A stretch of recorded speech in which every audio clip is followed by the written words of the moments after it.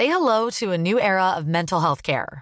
Cerebral is here to help you achieve your mental wellness goals with professional therapy and medication management support. 100% online.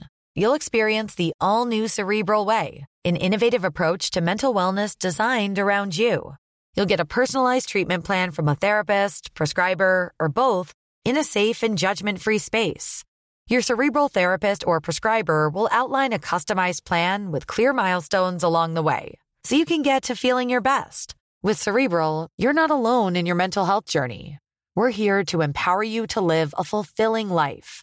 So take that first step towards a brighter future and sign up today at Cerebral.com/podcast and use code ACAST to get 15% off your first month. Offer only valid on monthly plans. Other exclusions may apply. Offer ends July 31st, 2024. See site for details. Welcome to This Date in Weather History for Thursday, March 12th. I'm AccuWeather.com's Evan Myers. The winter of 1989 to 1990 in the eastern two-thirds of the nation had been brutal. November 1989 started mild in the western part of the nation and a bit cooler in the east, but it was nothing out of the ordinary. The weather, however, changed dramatically in late November. It turned very cold with frequent snowstorms in the central states and the east. In the Midwest, temperatures averaged in some places more than 15 degrees below normal and ranked as one of the 5 coldest Decembers on record. And the fierce winter was just getting started.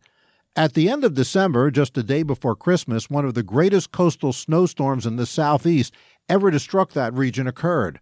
By Christmas morning in 1989, snow reached almost 4 inches in depth in Charleston, South Carolina, 15 inches in Wilmington, North Carolina, and more than a foot all the way out on Cape Hatteras, North Carolina. Snow covered the ground for Christmas morning as far south as Tampa and Daytona Beach. In January and February of 1990, temperatures began to moderate somewhat, but it remained cold and snowy in many places in the east. In mid-March, winter broke, and it did so by completely flipping the script. Warm air started to build across the Plain States by March 10th, as the jet stream that had dropped far south into the United States, bringing the cold air south with it, but it finally retreated quickly northward into Canada. That allowed warm air out west to pour into the east. March 12, 1990 saw unheard of record high temperatures. The mercury reached 90 in Raleigh, North Carolina, 87 in Norfolk, Virginia, 86 on the beaches of Atlantic City, and an amazing 95 in Baltimore, Maryland, breaking the record that had stood for 100 years. Meanwhile, cool air still held out over New England and also portions of Long Island. While readings in northern New Jersey soared into the upper 80s, central Long Island was chilly. LaGuardia Airport, a mere 60 miles away in New York City, reached no higher than 47.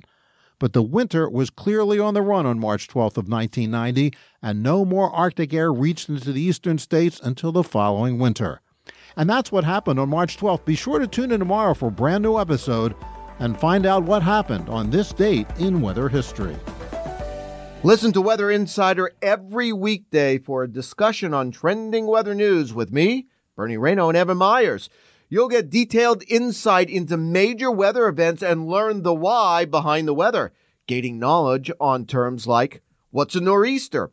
Just subscribe to Weather Insider on your favorite podcast platforms today.